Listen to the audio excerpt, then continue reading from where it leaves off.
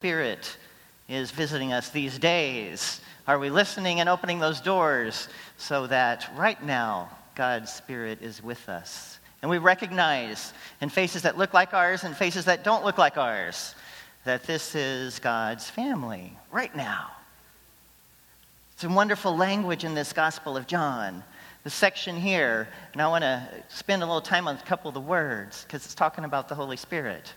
One of the words that says advocate in your reading, did you hear that? Advocate, the one that fights for you, talks for you, turns the case around on your behalf. The Holy Spirit is our advocate. There's a wonderful word in Greek that they're translating to advocate, and it's the word paraclete. And I want you to see it up there. It's called paraclete. I've got a slide for it that might come up in a second. There you go. And so in paraclete, para, the first part of it means the alongside walker. Para, alongside. Okay, cleat, to walk. You know what cleats are, right? Put them on your feet so you can get around. So this image of the Holy Spirit, the advocate, as the one, the alongside walker, the one that's with you your whole days. Right now, we don't have to wait. Right now, Holy Spirit is with you. And then in the next phrase of that same passage, it uses another name for the Holy Spirit. It says Spirit of Truth. Spirit of truth.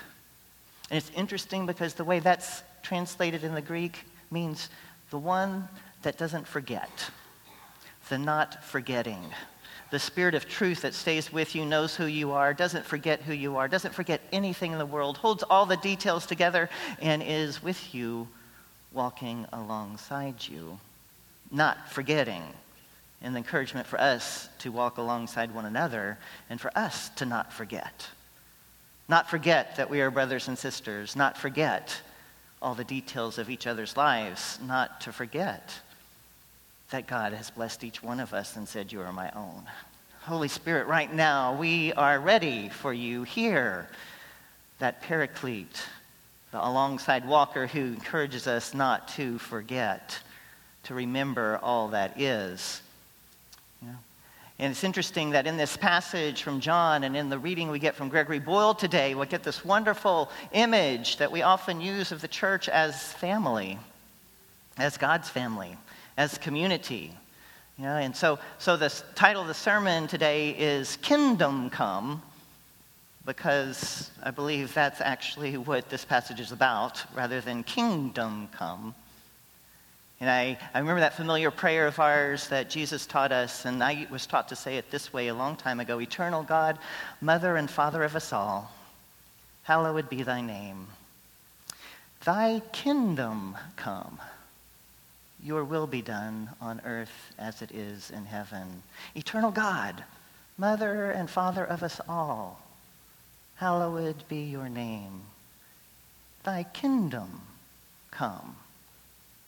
On earth as it is in heaven. That means right now. That means Holy Spirit, fall, walk with us right now. Do not ever let us forget who we are before you, who we are to each other, and that everyone is included in the right now. Thy kingdom come. Shifts that prayer a whole bunch on earth right now so that we know our responsibility in being part of that family to one another. Thy kingdom come on earth as it is in heaven. That passage in John goes on to say, in that family language, no orphans here. No orphans here. You are mine. I am in you. No orphans here. Some of us may have actually been orphans or just had that experience of feeling like an orphan. What does it mean to not belong, to not feel a part of?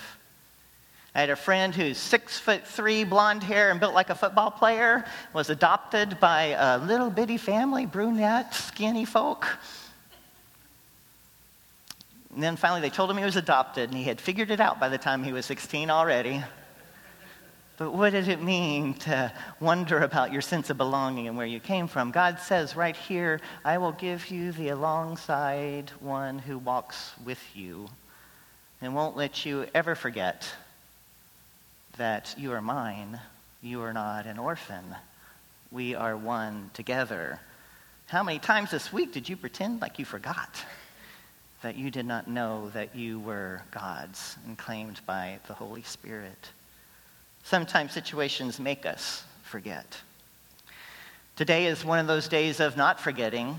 Today and tomorrow, this weekend, is Memorial Day weekend, the weekend when we're asked to remember, when we're asked to not forget the many who have served our country and the world in ways to help make peace and safety a part of our lives. We're asked not to forget the sacrifice of families who live without their loved ones, families whose loved ones died before their time, families and those who returned not quite the same way they were before. We're asked to not forget. Some of the stories we read in papers about veterans, hospitals, and other ways that we treat returning veterans make us wonder if we have forgotten. Do we take seriously what it means to be in service for others? Do we honor and respect that service? And when people return, do we let them know that we understand it was a sacrifice of service on behalf of something larger than themselves? Whatever we believe about peace and war and militarism and all those things, we have to know that people have given of their faithful duty on behalf of others. And what does it mean if we forget that? And so we have Memorial Day so that we do not forget. And we might check in on this day to see how are we doing. How are we doing with the remembering? There's a Professor Rita Nakashima Brock who's in Fort Worth at Bright Divinity School. And she heads up a program there called Soul Repair. Soul Repair. And in that program, they have treatment of veterans and others who've experienced catastrophic events like war. And in that treatment, they explore what it means to come back and have people not willing to listen to your story, not really willing to know what the truth was of your service and what the cost was to you. And that veterans come back and then they feel orphaned because the family won't hear their story in the way that they need it to be heard. And they come back sometimes not knowing who they are anymore. My brother-in-law Lee has come back twice from long deployments. And each time he had to learn what it was like to be a father again. You might think that'd be easy with 4 kids, but he came back from months and months of deployment and had to relearn what did it mean to be a father again, and felt that isolation, felt that being an orphan, being away from that which could even heal because of the disconnection, the memories of combat, the worry about whether what I did was really right each and every time, and bringing that home and not having anyone to share that with. Rita Nakashima Brock calls that moral injury. It's a moral injury.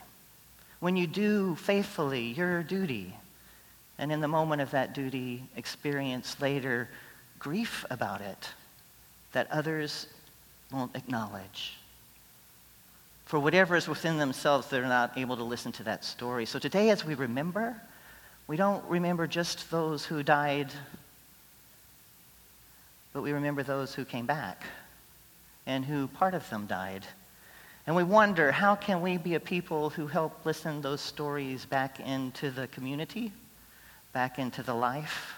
Because what they found at the Soul Repair program is that is the way people are healed. That God's kingdom comes again, that people become a part of the family again, that people are heard back into being the brother and the sister and the father and the mother, that is the action that's required for healing to occur. Are we ready to listen those stories into the fullness of their being so that people can grieve? People can forgive themselves even for doing what was right or what was their duty, so that people can be restored back into the family. Memorial Day. Spirit of Truth says, don't forget I'm with you. Don't forget the cost of what it means to be my disciple. It turns out that when veterans return home, life is more lethal than war. When they've done the studies of the same time period of who was killed in battle versus who committed suicide when they returned, more people committed suicide when they returned than were actually killed in action in our last 2 wars. What does it mean that it's more lethal to come home and to have people forget and not bring you back into the kingdom? Boy, a huge, huge opportunity for us to say, Holy Spirit, right now, come down. Holy Spirit, be with us in these places where people's lives are hurt and broken and need to be heard back into the community of faith, back into the family of God. What does it mean that more have died since returning in the same time period at their own hand? Healing from moral injury requires being included back into the family. It fits along with Gregory Boyle's teaching today. Gregory Boyle says to us that the homies, and one of you laughs every time I say that word, they think it shouldn't come out of my mouth, that the homies themselves don't see themselves as they are until others around them hear their stories back into the family and back into being. The kingdom has to surround them for their healing to happen. And you stay with them until they do. The behavior you see that's so out of sorts with the rest of society is just a symptom of the harm and the deep hurt. And our task is to listen to those stories back into the healing of the whole, the healing of the church. There's this ritual at Homeboys Industries that many of the homies go through. And it's the ritual of reclaiming a new identity. And part of it comes from when they belonged to a gang, they had to mark themselves. They had to mark themselves with tattoos that showed who their family was, who it was whose back they had.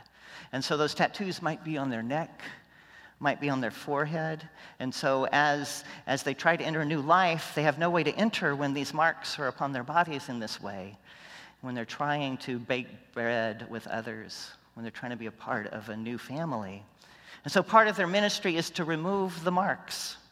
Part of the ministry is to take the time and the energy to go through and take those marks off their necks and their forearms and their foreheads when they're ready for that.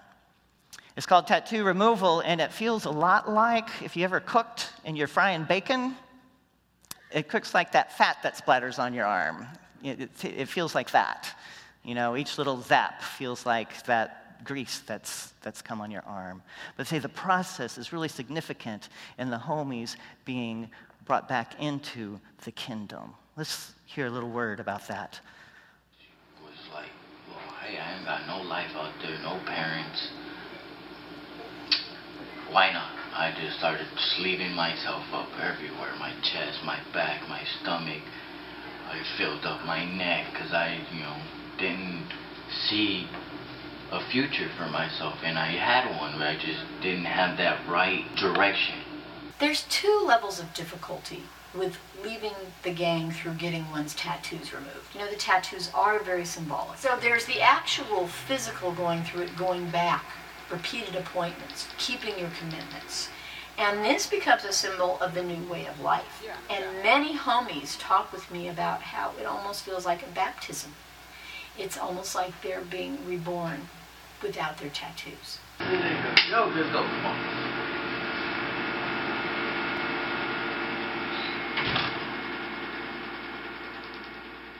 You did whatever you had to do when you were younger. You change now. If you want to change, hey, more power to you. I'm in a recovery, getting my tattoos removed one by one, all the gang-related ones. Going through that process over and over again, repeated appointments to get each little piece taken off of you. But it's like baptism. It's like emerging from one being into another. It's a ritual that they didn't plan on becoming a ritual, but has become significant in the lives of homies and transformation. What if we had something like that for all those who feel like they're orphans? For all those who've lost their way, either because they were trying to do their duty or just got lost. When the Holy Spirit comes and says, "You are not an orphan. I am with you. Remember, I have called you by name. You are mine. Don't forget. Don't forget." We will hear your story. We will hear your story into life. You will be baptized again all over in your heart. Some of us have been telling those stories at City Hall for weeks now. We're going to do it again this Wednesday. Hear those stories into life, back into the kingdom, back into the family, because that is where the healing comes, not from being isolated as the orphans again. I had a student intern one time. Her name was Melissa. This is back when I was doing psychotherapy full-time, and she was a psychologist doctoral student, and she had 2 sites for her internship. One was where I was, serving the HIV and AIDS population, and one was at the Veterans Hospital, serving veterans who had returned home from combat. And so in one of our sessions, she was worried because she was young. You know, she's like 23 years old, and she's with this group of veterans who have gone through all these life experiences, and it's been a struggle for her. Their world's very different from her world. And as she's in the middle of that group, she realizes all of a sudden she's going to have to tell them, these people who still distrust the world and feel like they are orphans, she's going to have to tell them because she's starting to show that she's pregnant. And she's terrified about this because she's seen some interesting things happen in this group that make her not so sure that's the right news to share with these people that believe at this moment in time that they are orphans and that the world is not safe. And so she asks, "What can I do?" We talk about it. So, "What do you think? Why did you choose this location for your internship?" And she said, "I did because of my grandfather and my brother who've been in the service. You know, my grandfather who died in the service. I did it because of the care and the service that they gave for all of us." And I said, "Well, would that be so bad to tell them?" You see, because in her training, they had told them not to do that. In some ways, to keep separation between the psychologist and the persons in the group, but to not share that kind of information with them. And so I said, "Well, Melissa, what would it be like if you just said, you know, when they ask you, wow, how in the world can you bring that child into this awful world? If you simply told them, because of your service, because of what you've done in this world, it makes me at this point in time able to bring this child in this world and to love it, and to just simply say thank you for what you've done." So she did that. She created kingdom instead of hierarchical kingdom in that group. She got in trouble for doing that by her supervisors. But the group transformed itself, and healing was advanced. So what does it mean when we hold back those things from ourselves, or even train to hold those things back? Well, what we need to do is to bring the orphans in and not forget who they are. All sorts of opportunities we have for creating the kingdom. Greg Boyle tells the story in his church when they opened the doors to homeless folk who were showing up around the building. And soon enough, about 50 men were sleeping in the sanctuary overnight. Then it grew to 100 sleeping in the sanctuary overnight. And he said the next morning, Sunday morning, was the only time they ever used incense in that church. They used incense in that church because there was kind of a smell that lingered from the 50 to 100 men sleeping in the church the night before. And there started to be some grumbling and complaining because no matter how much I love my carpet he sprinkled on and vacuumed and how many candles he lit, that you could still have the smell of 50 to 100 homeless men who had slept in the sanctuary the night before. And so the brothers, the Jesuits, decided at that point in time that they would address it directly. They said, well, if we can't fix it, let's figure out how to feature it. Feature this smell that kept lingering. And so they started a sermon on a Sunday morning. And he talked to the people, and they would talk back to him. And so Gregory Boyle starts the story, and Michael's going to help me with this. And as he starts the story, he says, "What's this church smell like?" And the people are mortified because they know what it smells like. And their eyes are looking at the ground. And he doesn't pull back. He comes back to him again. He says, "What does this church smell like?" Huele a patas. Smells like feet. Don Rafael booms out, and he was old, and he never cared what people thought. Excellent. But why does it smell like feet? Because many homeless men slept here last night, says a woman. Well, why do we let that happen here? Es nuestro compromiso. It's what we've committed to do. Well, why would anyone commit to do that? Porque es lo que haría Jesús. It's what Jesus would do. Well then, what's the church smell like now? And then a man stands up and bellows out, "Huele a nuestro compromiso." It smells like our commitment. The place cheers. And then Guadalupe waves her arms wildly and says, "Huele a rosas." It smells like roses and flowers. What does it mean when a church says it smells like roses and flowers? They step forward to say, all these folks are now adopted. This is our church. This is our commitment to Christ. This is where we all belong. It smells like roses. Greg says it still smelled like feet. But their perception had changed because the Holy Spirit had visited right then and there. And kingdom emerged. Eternal God, Mother and Father of us all, hallowed be thy name. Your kingdom come on earth as it is in heaven.